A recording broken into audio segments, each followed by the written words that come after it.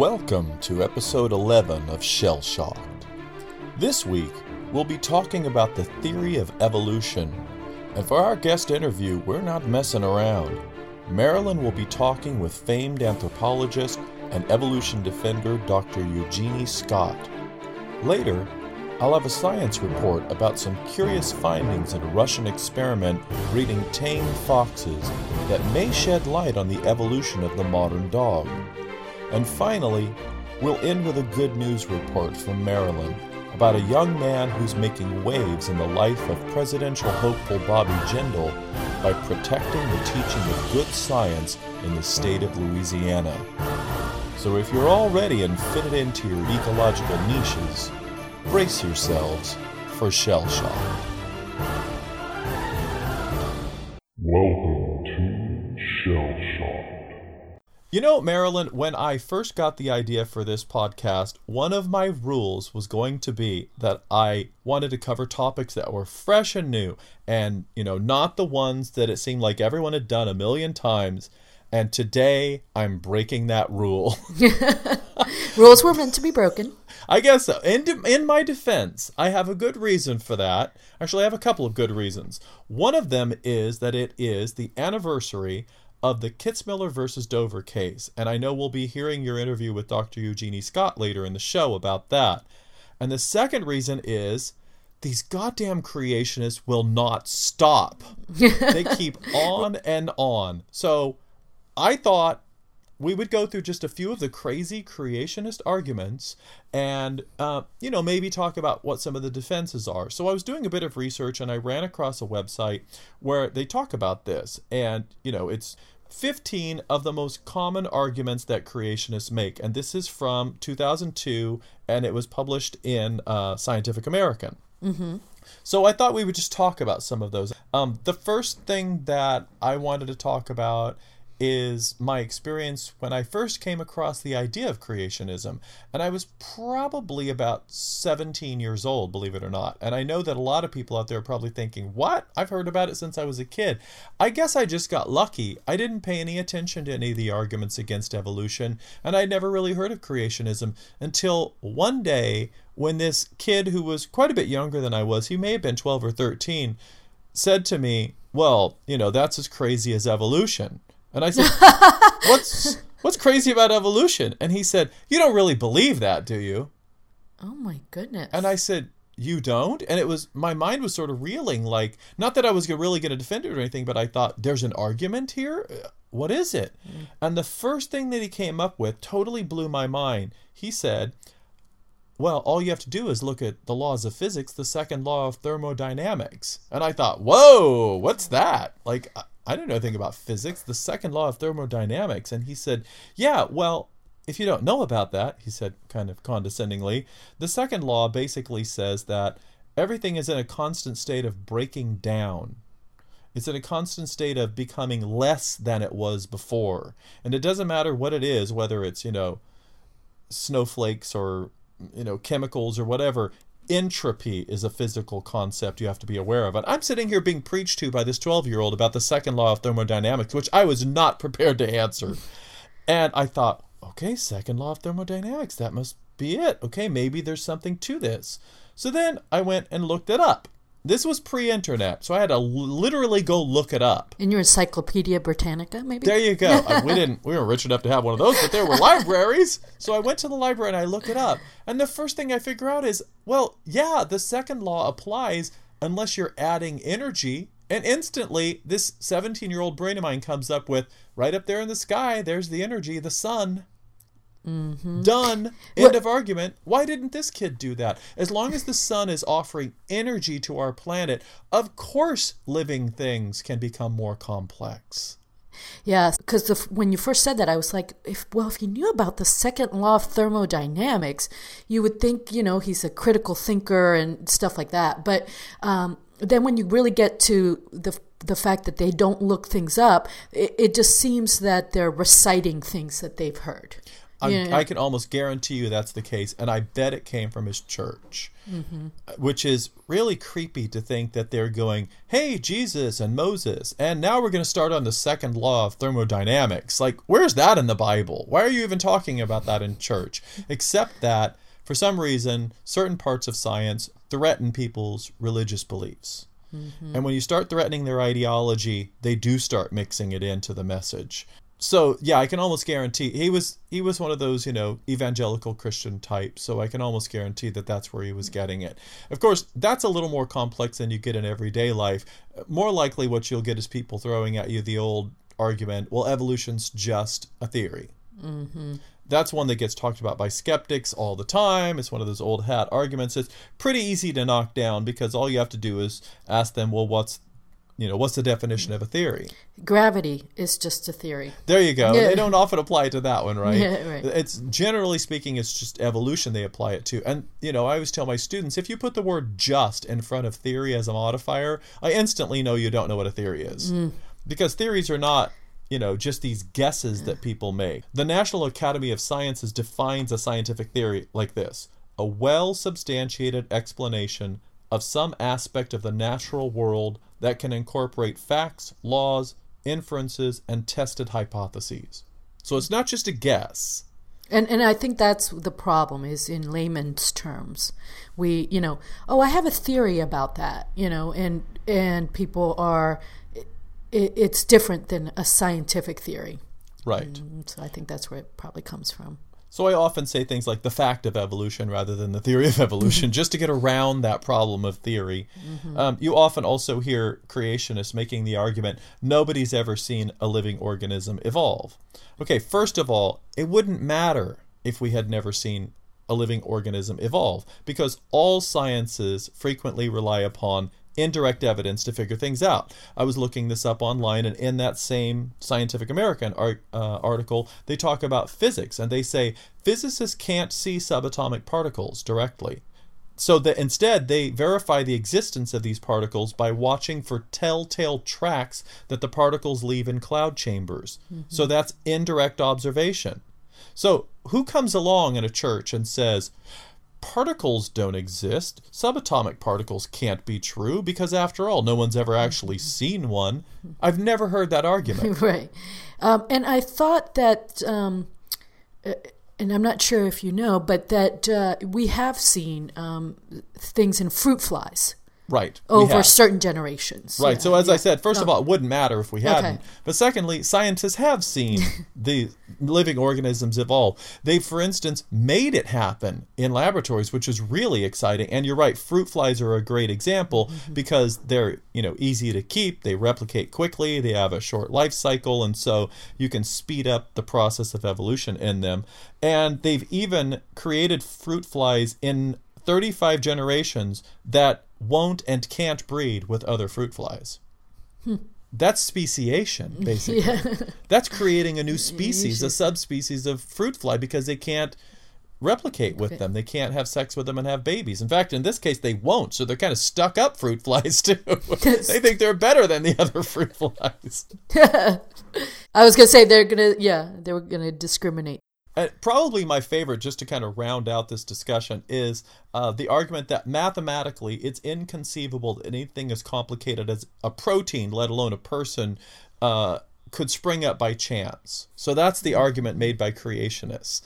It's a really weak argument, by the way, especially since in the 1980s, at Glendale College, there was a man named Richard Hardison who wrote a computer program that did something very special. We've all heard the argument that if you have, an infinite number of monkeys typing on an infinite number of typewriters or keyboards for those youngsters out there, for an infinity, you'll eventually get all the works of Shakespeare. Okay, so that's not exactly how evolution works, because evolution operates not completely randomly. Yes, mutations can happen randomly, but the environment decides which mutations stay and which ones go. So we don't have complete randomness here. So knowing that, what Hardison did was he wrote a computer program back in the 1980s, mind you, so really early in computer science, that would do basically the same kind of thing. And what he was looking for originally was the phrase, to be or not to be.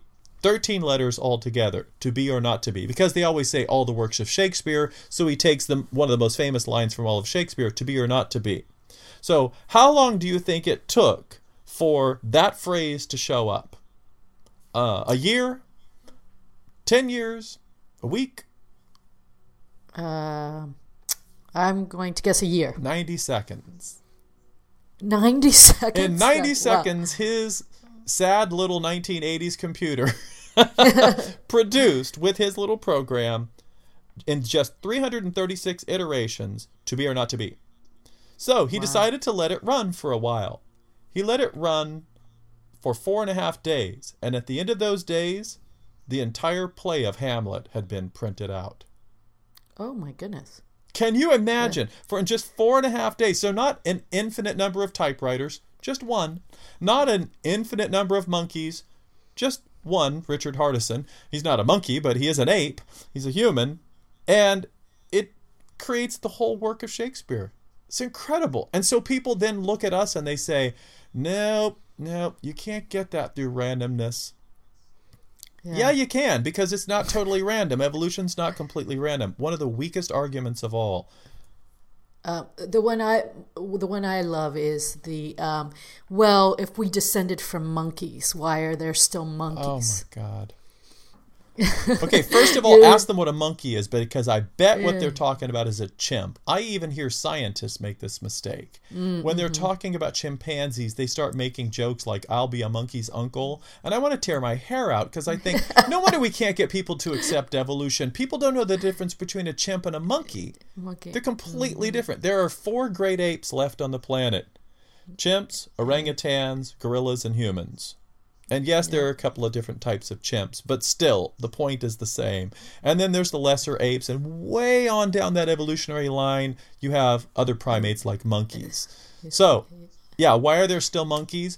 Why do you still have cousins?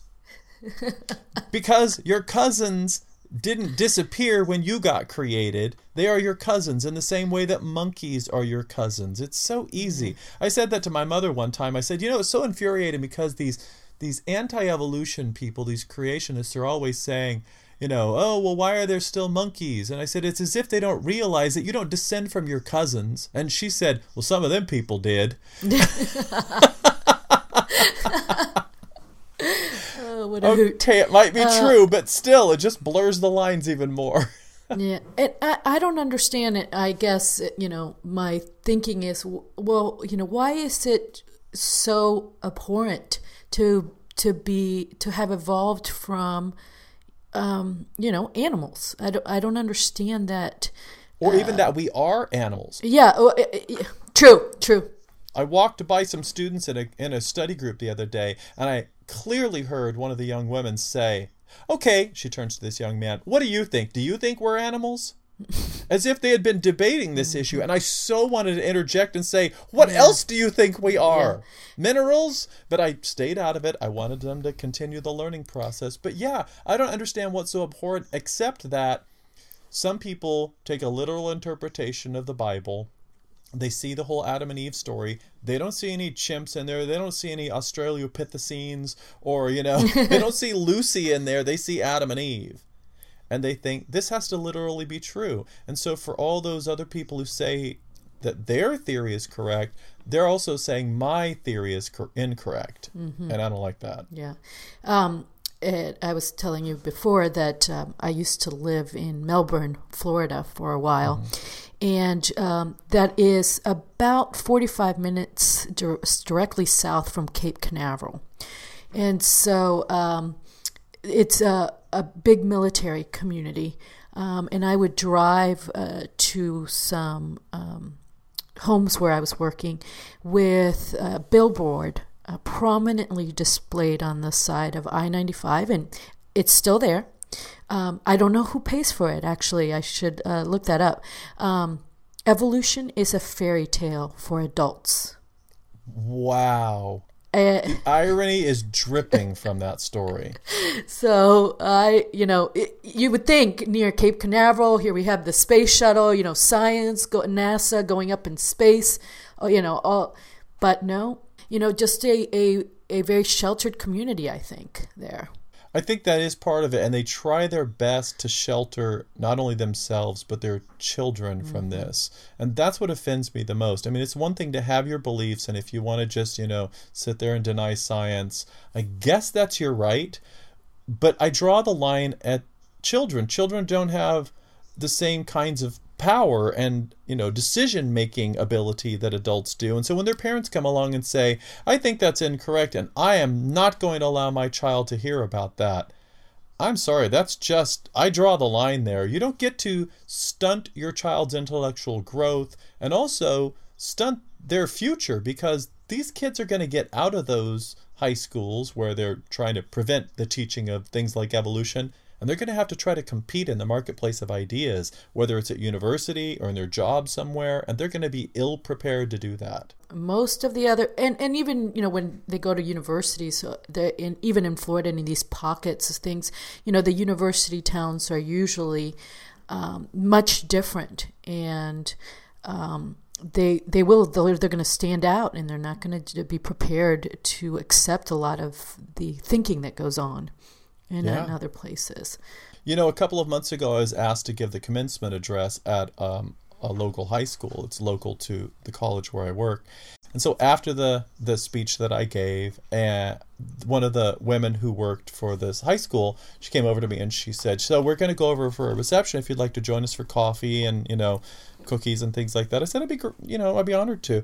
And then this woman said, oh, and I also want to introduce you to my husband. I said, oh, it's wonderful to meet you. And the talk that I gave was sort of an allegory comparing the rest of their lives to the human brain and how they should be more like the human brain. Like, for instance, how the brain works in concert, but also there are different parts of the brain that do certain functions, so they need to learn to work as a team and individually, that sort of thing. So he says to me, God, the brain is just so fascinating, isn't it? And I said, I couldn't agree more. That's why I love psychology. And he said, it's just so amazing, and it's so complicated, you just know it couldn't have evolved.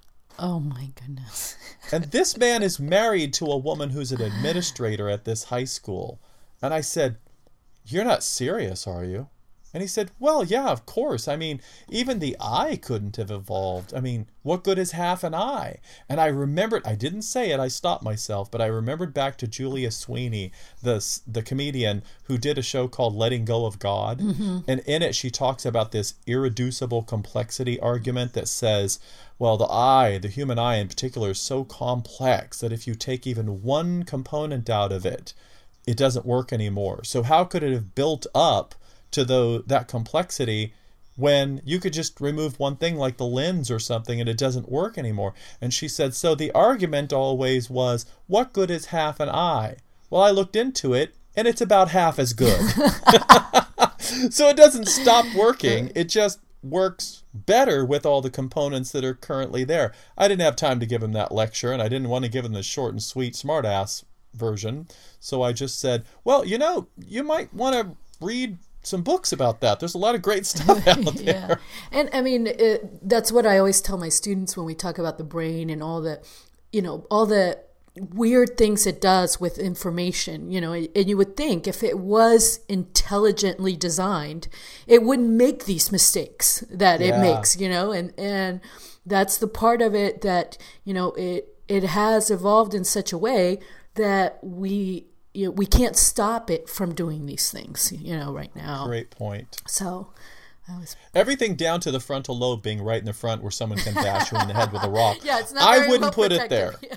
No, that's not intelligent design. Yeah. That's design you get with evolution, where it's sort of pushed forward and you can't work backward. I would have put it like up under the armpit where you can protect it like a football when you're running. Someplace where you can't get to it, where some idiot can't just walk up and smash you in the head and destroy your life. Yeah. Or make the skull much, much stronger, right? Yeah. Or something like that. So, or, fact that an image comes into your eye upside down. Why? Right? Your brain. I mean, why? And then we get this process of accommodation where it flips it back up. But why? And why have the optic nerve connect to the back of the eye so that you have blind spots there? That's really bad designing. Go back to the drawing board. Yeah. There are animals on this planet that don't have that problem. Yeah. Where did we get those eyes? We can't see out our periphery. I mean, yeah, you know, it just makes me realize that they don't understand or they don't know the little nuances of so many things when somebody makes that kind of statement. Yeah, and that's why exposure in education is so important, because if they're exposed to these ideas, not ram them down their throat and tell them Jesus never existed or your religion is wrong and this one's right or atheism or anything, just give them the facts and say, okay, compare your ideas to these ideas, and then encourage them to gain the tools of critical thinking that will allow them to do that in a meaningful way. That's your best hope for getting people to accept the truth. Unfortunately, their game plan on the other side is to prevent them from ever getting that comparison. Yes, they want to stop the information because they know that the information doesn't fit in with their ideals. And that's what the Dover trial was all about. Correct. And that's a great segue into our interview. So let's start the interview. Okay.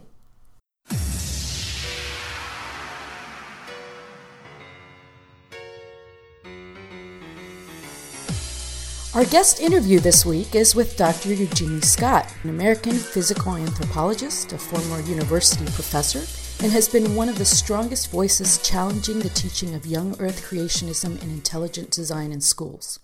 From 1987 to 2013, Dr. Scott served as the executive director of the National Center for Science Education, a pro-evolution nonprofit science education organization.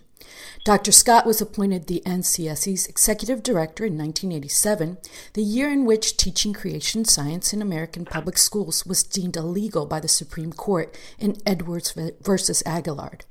Dr. Scott is nationally recognized as a proponent of church-state separation and serves on the National Advisory Council of Americans United for Separation of Church and State and other organizations. She has worked nationwide to communicate the scientific method to the general public and to improve how science as a way of knowing is taught in school.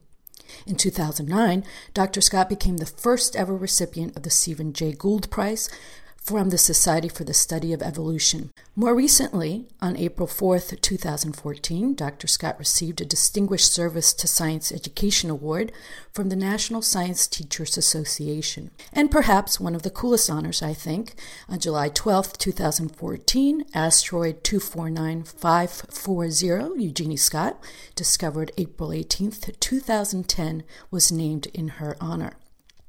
Of course, I could spend the entire interview reciting all of Dr. Scott's accolades, so even if I don't mention all of her accomplishments, listeners, please know she has them in spades. Dr. Eugenie Scott, welcome to Shell Shocked. Thank you. It's so nice to be here. This week in Shell Shocked, we are updating our listeners on the current status of the intelligent design movement in our education system. As listeners may know, it is almost the 10-year anniversary of the legal case Kitzmiller versus Dover, tried in 2005 in Harrisburg, Pennsylvania, which was the first case to test a school district policy requiring the teaching of intelligent design. Dr. Scott, the organization, NCSE, for which you were the executive director at the time, served as a pro bono consultant for the plaintiffs. Can you tell us how the NCSE came to be involved in your personal involvement with this case in 2005? NCSE had Dover on our radar for quite a while. In 2004, the community of Dover area school board or something. I forget exactly. All the nomenclature is different from district to district, of course. But there's a little bit of a dust up that showed up in the press, and we picked it up because we monitor that, where a student had, for an art project, had created a mural. The striding hominids, the March of Progress, the kind of traditional picture, erroneous, but nonetheless traditional picture of evolution that everybody is familiar with. And he'd sort of done his own version. It was pretty darn good for a high school kid, actually. And the teachers had hung it in the science wing. And somebody, later on it was revealed to be the janitor, somebody had taken offense and taken it out and burned it. Oh, and that made the press. So we got to keep an eye on this little community here. There may be something else brewing. And indeed, that was in 2004. And indeed, in 2005, more conservative members were elected, religiously conservative members were elected to the school board, and they set about trying to get some form of creationism taught in the school district. And they did this because in 2005, the district was supposed to approve new science textbooks. And in biology, of course, the biology textbooks include evolution. And the book that the teachers wanted to use was one that was particularly offensive to a couple of the school board members. One member described it as being laced with Darwinism. So terrible. He wanted, yes, scandalous. So he wanted to balance it with the teaching of some form of creationism. We heard about this because it made the press, and the school board in 2005 was in 2004 actually was wrestling with what textbook to purchase, and there was a lot of fussing during that summer and fall about policies that the board wanted to pass that the school teachers were resisting, and ultimately the school board passed a policy requiring that intelligent design be taught to the children in the school, and there was a lot more complicated things. The teachers were supposed to read a statement to the students, and there was a purchase of copies of an intelligent design book called Of Pandas and People, which were purchased by a mysterious outside agency and donated to the school board, so the school board didn't have to actually vote on it. The books just kind of showed up, as it were. The teachers refused to use them, and the teachers were great. They were really wonderful.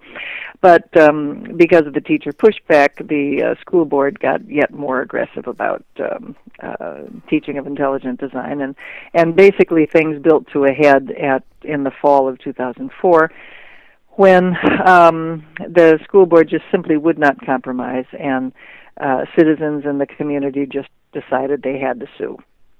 So I got a call from my friend in the Pennsylvania ACLU, Vic Volchek, with whom NCSE had worked back in the 90s, almost a decade before.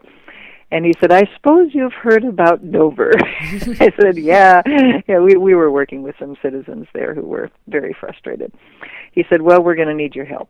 And I said, "Obviously, you've got it." And I asked him, I said, "Do you have, are you working with a commercial law firm yet? Do you have anybody?" "No, we haven't really, picked out anybody yet." I said, "Well, by the way, the background for that is that when the ACLU takes on a case, they rarely do it by themselves because they don't have that much money.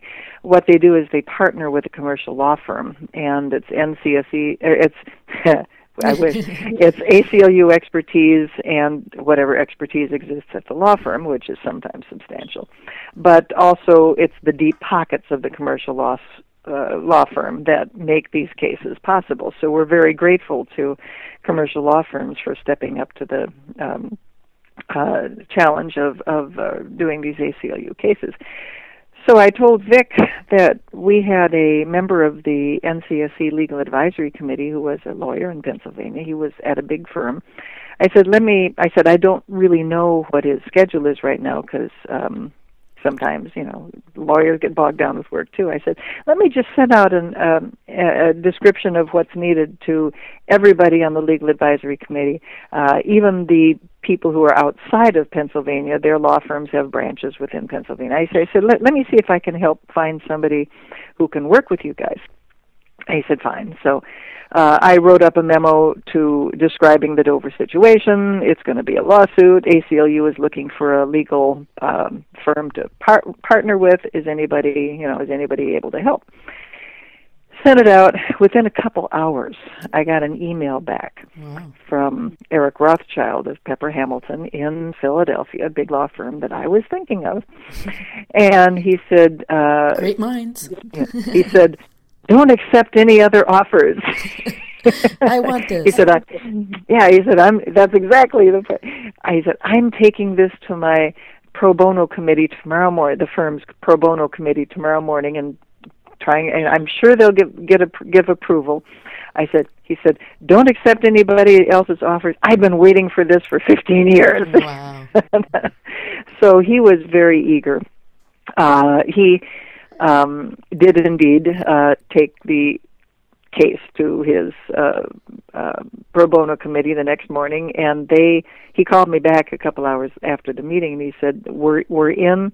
Not only are they in, but they were in to the, for whatever it takes, basically, which is a huge, huge commitment from a law firm for these kinds of cases. And as it happened, they spent millions of dollars on this case. Wow. Yeah, I would imagine.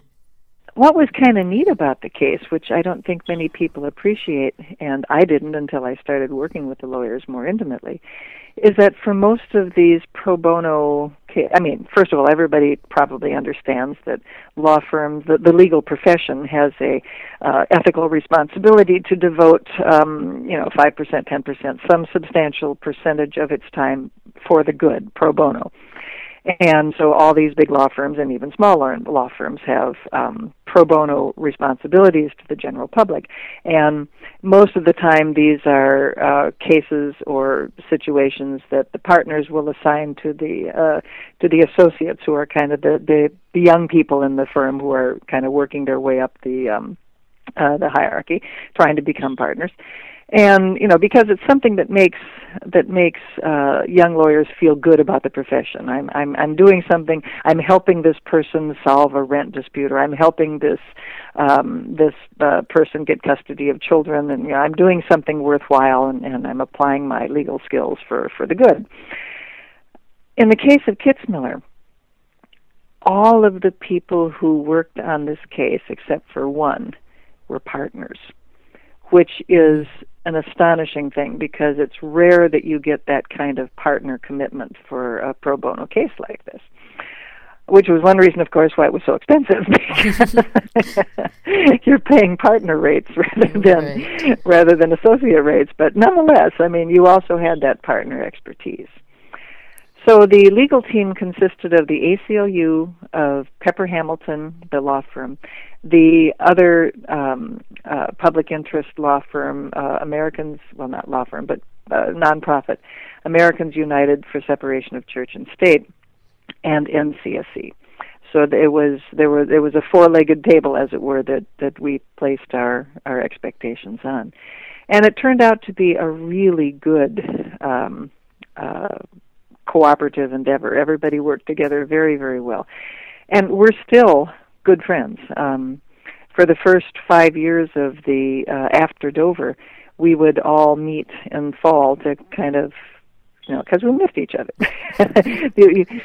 Yes, it was a 6-week trial, but it was a year of preparation ahead of time in order to bring it to trial. So we all got to know each other very, very well, the legal team and the plaintiffs, and we got together for reunions every fall the first 5 years after Dover. And we're going to have a reunion for year 10, I assure you. Oh, great. That's going to be much fun. All right. Yeah.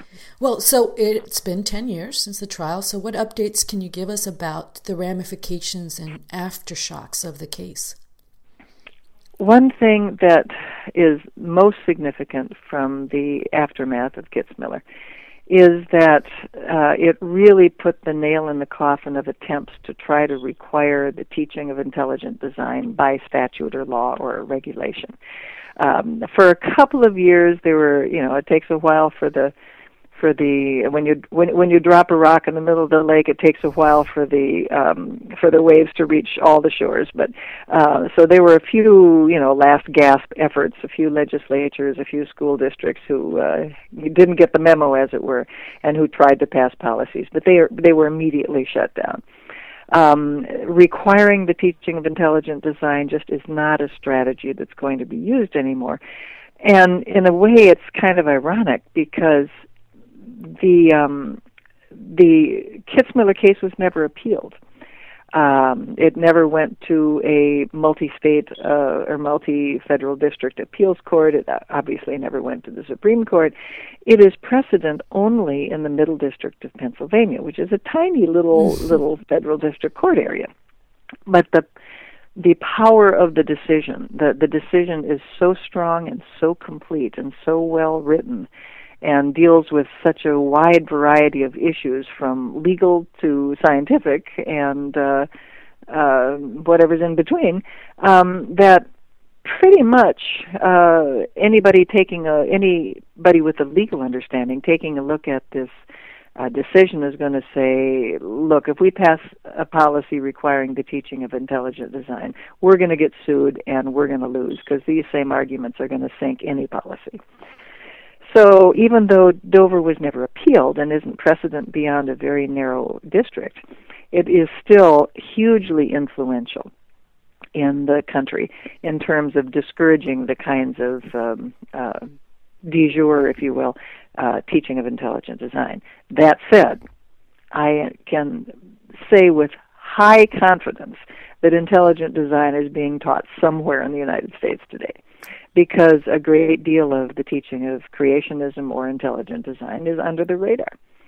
And when you have a policy, that puts it right on the map, and we can go after it. When it's just a teacher who decides to freelance, then if everybody in the community thinks this is a great idea, nobody's going to complain. It's not going to make the papers. It's not going to reach us, being NCSE. It's not going to surface. So if you can't deal with what you don't know. That's unfortunate.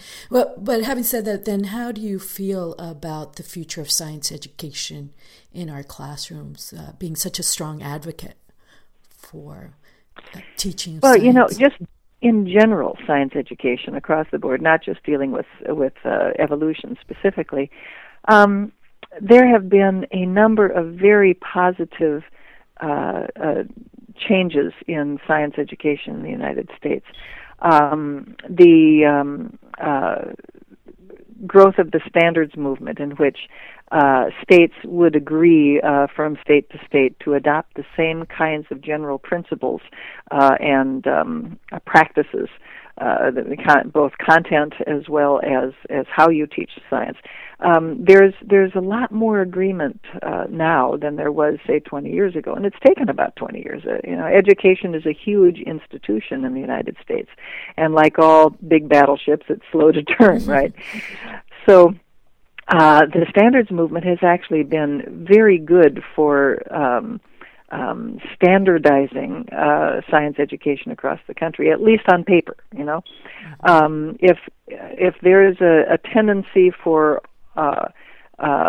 life science classes to cover evolution and cells and photosynthesis and genetics in middle school, and then in high school, from state to state, that's when you get into molecular biology and et cetera, et cetera, et cetera. Then at least a kid that goes from one state to another is not going to be just totally lost and miss huge swaths of science education, because they moved at the wrong time and every state had their own set of standards. Now, that doesn't mean curriculum is the same, that teachers, different districts will clearly have different ways of teaching these topics. But I think it's a very good idea to have the general standards from state to state. Perhaps most important, though, in the standards movement is the stress upon teaching science as a way of knowing, the methodology of science. And the big shift in the last 20 years has been towards making science more brains-on, hands-on, and less just drill and kill and memorization, which certainly was the case when I was in high school and junior high. Now it's much more, well, how would we figure out how this works, or how would we figure out how would we explain this? And students will actually do some open-ended exercises to try to understand not just how the particular principle works, but how you ask questions, how you act like a scientist, how you ask questions and answer them. And that's probably the most important thing for science education, is not that we have students who have memorized how many planets there are and what is the diameter of Pluto, but that they actually understand how it is that scientists go about their business and how they themselves can benefit from this kind of critical thinking. Now, so we've got the standards in every state. The problem is getting them implemented. And again, this battleship steers slowly, and it does take a while for these ideas to trickle down. The biggest problem is that teaching this way, teaching with experiential education, is more expensive. And you need stuff, you need manipulatives for students, you need laboratories for students, you need to slow down and take the time to really make sure kids understand the process as well as the memorized concepts. And then, of course, in order to evaluate students, the evil T-word test, in order to evaluate students' understanding, that is more expensive too, because you can't just give a kid a bubble-on test, a bubble-in, scan sheet, if you want to understand whether a kid really knows how to set up a test for finding out something about the natural world. And you might have noticed we're at a time in our history where we don't want to spend money on anything. And education is being starved pretty much all over the country. And at a time when actually more money is needed for education, we're cutting back. And that's, I think, going to stymie the improvements of science education that we've seen developing over the last 20 years. That was kind of a long answer to your question, but right. I think I'm vaguely, I think by and large I'm hopeful, but I think we need to really support science education and all education in a manner that it deserves. We're not doing that yet. Hear, hear. Well, where can people go to find out more on any of these topics that we talked about and to see what you are up to? I would suggest that anybody wanting to know about especially evolution education, but also climate change education and the problems surrounding both of these issues, go to the National Center for Science Education website, which is ncse.com. And there's a wealth of information there, as well as a really good blog page, competition. The blog link at the top of the page in the teaser bar there, it will take you to the wonderful NCSE blog, which is Science League of America. It's got to be the single best title for a blog ever. Shell Shock's pretty darn good, I have to say, but Science League of America is at ncse.com, and I would strongly urge people to read that as well as the other resources on NCSE's website. Great. Well, Dr. Eugenia Scott, it's really been a true delight to speak with you today, and thank you for being my first ever interview. I will always remember that. Well, I will listen to Shell Shocked for more of your interviews. I'm looking forward to that, too. Thanks, Marilyn. Thank you. The Science Report.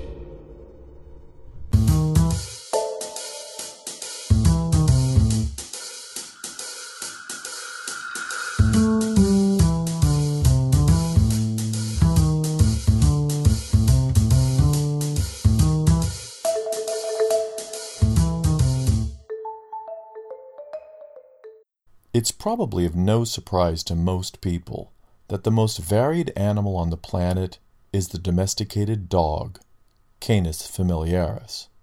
They come in all shapes and sizes, dozens of colors and coat patterns, and many even have behavioral traits that make them perfectly suited to specific tasks, such as protection, herding, hunting, or even just being affectionate. The importance of our relationship with dogs cannot be overstated. Some scientists even believe that humans may not have survived at all as a species if we hadn't forged this important and close bond with man's best friend many thousands of years ago. So it's no small question to ask, where did it all start? When we think of dog variation and their domestication by humans, it's natural to imagine people over the centuries selectively breeding them for specific physical traits, causing them to look very different from the wolves from which they evolved. But research over the past few decades has called those assumptions into question, and it began not with the dog itself, but with its distant cousin, the fox. And one experiment in particular, which began in Soviet Russia, has provided some very intriguing answers. The year was 1959, and the purpose of the breeding program was a simple one: to create foxes that were less aggressive than their wild counterparts. Led by the Russian geneticist Dmitry K. Belyaev, this team set about testing foxes provided by furriers for their relative tameness. Close to 99% were moderately to extremely aggressive, growling, nipping, and even biting or showing serious fear response to humans. The 1% who showed little or no aggression or fear were chosen for the study. Once breeding began, it was a simple matter of choosing the least aggressive of the fox pups to breed with each other and on and on.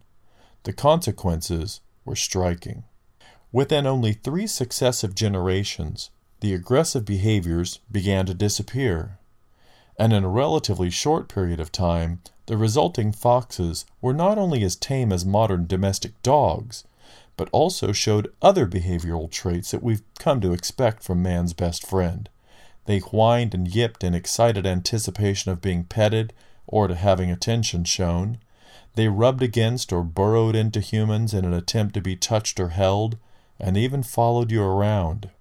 What's more, the researchers convinced themselves that these traits were the result of biology in a series of related studies. In one, they took the pups of aggressive foxes and added them into the litters of those being raised by tame mothers. The results showed that the foxes still grew into aggressive adults, despite being raised by tame mothers. The same held true even when the embryos of aggressive foxes were implanted into the wombs of tame mothers, providing very strong evidence that the aggression was not learned, but genetic. Perhaps even more enlightening was that it wasn't only the fox's behavior and temperament that had changed as a result of this study. Just a few generations in, scientists started to notice that the normal patterns of coloration and physical qualities of the fox's coats had also changed. Their tails were even becoming increasingly short and curly as opposed to long and straight. And some even retained the floppy ears of their youth well into adulthood. And even their limbs started to be shortened with each generation. In fact, in many ways, these tame foxes had begun to look like dogs. Dr. Brian Hare, a professor of anthropology, believes that these results clearly show that breeding for tameness, physical changes naturally follow. And according to him, the many morphological differences we see between modern dogs and wolves were likely side effects of selective breeding for temperament and not for physical traits. This position is supported by the fact that the physical changes reported are not random. Instead, they are the traits of youth. Young animals often have mottled fur, short limbs and floppy ears, and a general cuteness we often associate with youth, as well as less aggression and more demonstration of affection. And these differences between domesticated breeds and their wild counterparts are not limited to dogs and wolves. Many other animals have also shown these morphological changes due to domestication, such as wavy or curly hair in horses and goats, rolled tails in dogs and pigs, and earlier reproductive maturity in nearly all domestic breeds. In short, domestic animals in many ways are like juvenile versions of their wild counterparts. So even though selective breeding isn't exactly the same as natural selection, studies like this are shedding even more light on the complex interplay between selective pressures and the power of genes to adapt in ways that affect physical as well as behavioral traits. And who knows, perhaps someday we'll all evolve past the need for simple, superstitious answers as to the origins of the many species on our planet, and will come to rely upon the much more interesting answers provided by science. Now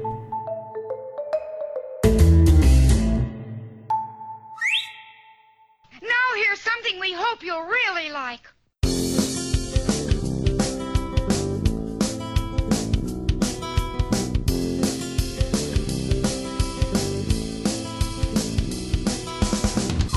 Hi, this is Marilyn, and this is the good news.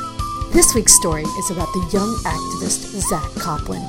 For the past 8 years, this 21-year-old Rice University student has been fighting to keep creationism out of Louisiana's science classrooms. By doing so, he has become Louisiana's state governor and presidential hopeful Bobby Jindal's biggest troll. It all started in the summer of 2008, right after Copland's freshman year at Baton Rouge High School. He remembers the day that the Louisiana Science Education Act, or LSEA, became law. He was sitting in the family car, pulling off the shin guards after soccer tryouts, when a family friend, the editorial writer for his local paper, The Advocate, walked by. Copland heard him ask his dad, "Did you hear that Jindal signed the creationism bill?" Copland couldn't believe it. For most of his life, his family had known Bobby Jindal.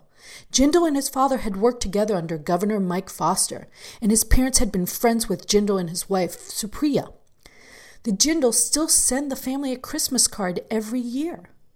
When Jindal first ran for governor in 2003, when Copland was a fifth grader, he talked up his campaign to his classmates at the University Lab School, the same school that Jindal's own children now attend. Earlier in that 2008 summer, the creationism bill had come up at the dinner table, and the Copland family was sure that the governor would veto it. They knew him. He wasn't a creationist. He was a Brown University biology major. But Jindal wanted to run for president, so he became a creationist. Soon after the act was passed, some Louisiana teachers began to not just supplement existing texts, but to rid the classroom of established science books altogether. It was during the process to adopt a new life science textbook in 2010 that creationists barraged Louisiana State Board of Education with complaints about the evidence-based science texts. Suddenly it appeared that they were going to be successful in throwing out science textbooks. This was a pivotal moment for me, Copland has said. He had always been a shy kid and had never spoken out before, but he found himself speaking at a meeting of an advisory committee to the State Board of Education and urging them to adopt good science textbooks. And he won. The LSEA still stood, but at least the science books could stay. No one was more surprised of his becoming a science advocate than Copland himself. In fact, after writing his English research paper on the LSEA in 2008, when he was just 14 years old, mind you, he assumed that someone else would publicly take on the law. But no one did. "I didn't expect it to be me," he said. "By my senior year, though, I realized that no one was going to take on the law. So for my high school senior project, I decided to get a repeal bill." Indeed, it was the ensuing coverage of the science textbook adoption issue that launched Copland as an activist. It also gave him the confidence to start the campaign to repeal the LSEA. Encouraged by Barbara Forrest, a philosophy professor at Southeastern Louisiana University and a staunch critic of intelligent design in the Discovery Institute, Copland decided to write a letter that could be signed by Nobel laureate scientists in support of the repeal. To that end, he contacted Sir Harry Kroto, a British chemist who shared the 1996 Nobel Prize in Chemistry with Robert Curl and Richard Smalley. Kroto helped him to draft the letter, one that has now been signed by 78 Nobel laureates. In addition, Copland has introduced 2 bills to repeal the LSEA, both of which have been sponsored by State Senator Karen Carter Peterson. And along with the Nobel laureates, he has the support of the American Association for the Advancement of Science, New Orleans City Council, and many others. It has become such a significant factor in his life that last spring he even made it permanent and tattooed it on his ribcage, the bill number, State Bill 74, as a strand of DNA. Now that's commitment. But as the early results of his efforts have shown, it's not going to be an easy battle. He has had gains over the last few years, but his first attempt to repeal the LSEA was defeated 5-1 in committee, and his second attempt he lost 2-1. Copland was hoping to get out of committee this spring. However, in April, once again, the Senate voted to reject the bill 4-3. There has been one important court case in Louisiana over teaching creationism. A Buddhist student, C.C. Lane, in Sabine Parish, Louisiana, was taught creationism in his science class and told that evolution was a stupid theory that stupid people made up because they don't want to believe in God. C.C.'s science tests included a question which said, "Isn't it amazing what the blank has made?"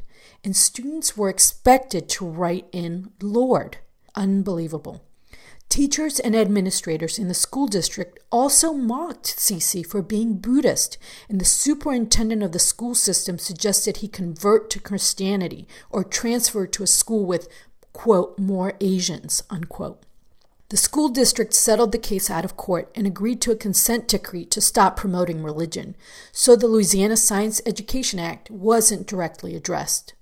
Copland spoke to the lawyer for the Sabine Parish School District, Neil Johnson, during the case, and he told him that he viewed the Science Education Act as a viable defense that he intended to use. A year after the case was settled, Copland spoke to Johnson again, and while he didn't remember the exact specifics of how he would have used the law if it had been raised, it would have been turned over to the Attorney General to defend, which is exactly the purpose of the LSEA, a liability shift from the individual teacher who broke the law onto the state, which encourages teachers to teach creationism.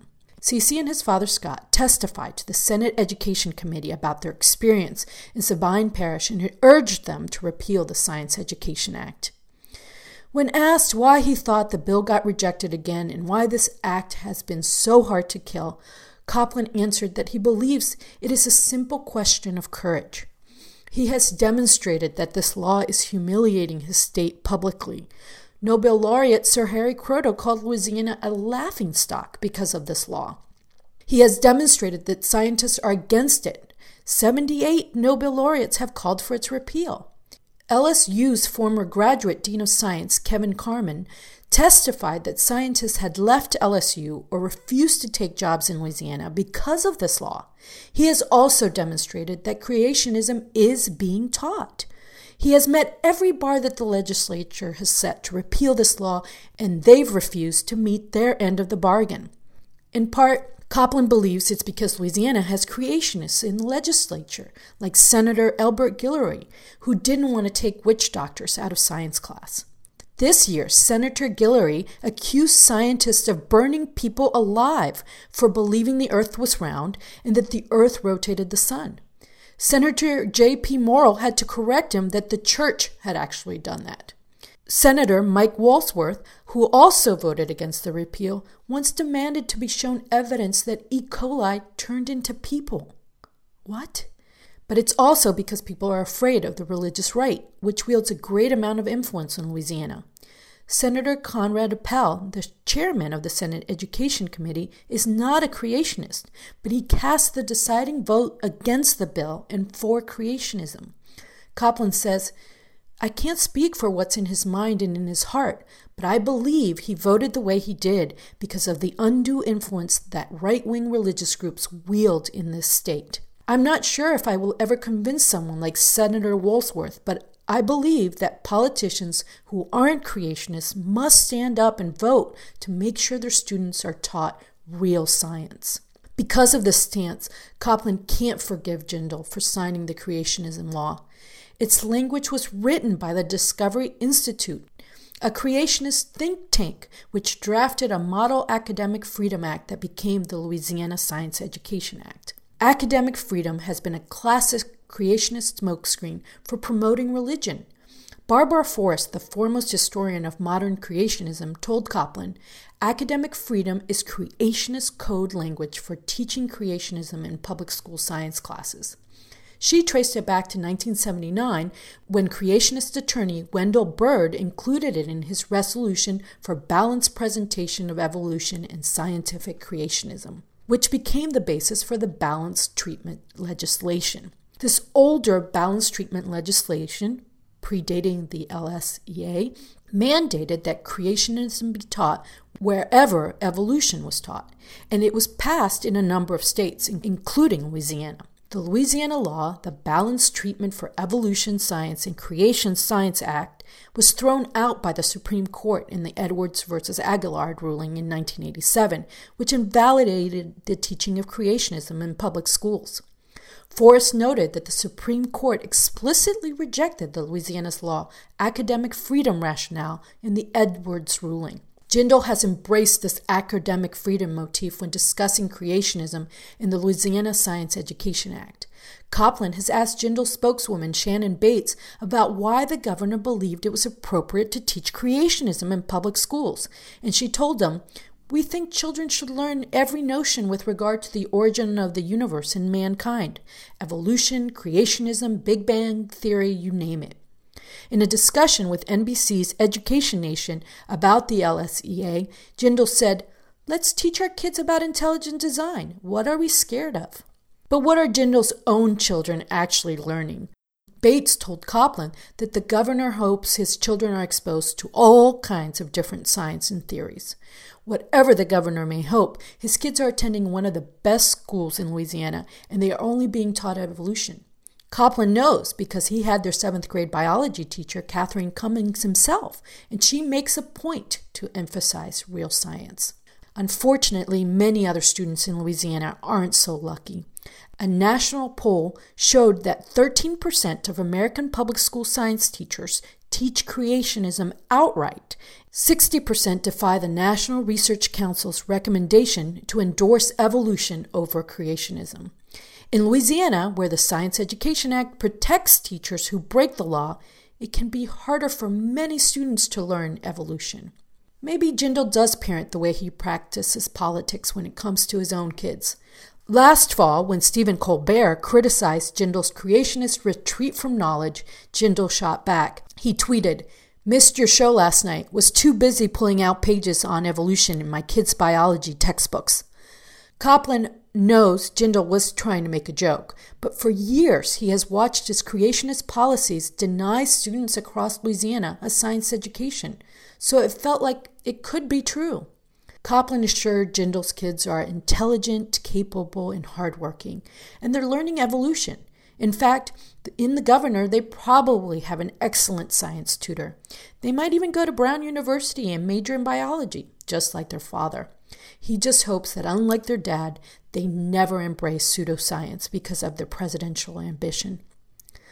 Although Copland still has 3 credit hours left at Rice, he has continued to keep the pressure on Jindal. He has published 6 pieces at Slate in just the last 7 months, 4 of which focused on the former family friend. And he expects to continue churning out stories as the race for the Republican presidential nomination heats up. His struggle has affected him personally. He has had to build some incredible armor over the years. He has been criticized on pretty much every aspect of how he looks, speaks, or what he says. But it's now really easy for him to ignore. He also really marvels at people's capacity to hate people that they don't know. Ultimately, Copland thinks facing nastiness comes with the Tory of putting yourself out there to make positive change, and you have to roll with the punches. Despite the series of setbacks and the feeling that he's continually losing battles, Copland still feels he'll win the war. I wish him the best of luck. This is Marilyn, and this has been The Good News.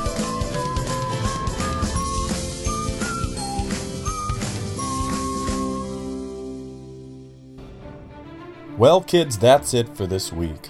Thanks so much for listening and for all your comments on Facebook and Twitter. If you haven't done so already, please do spread the word so that even more people can find out about us and tune in.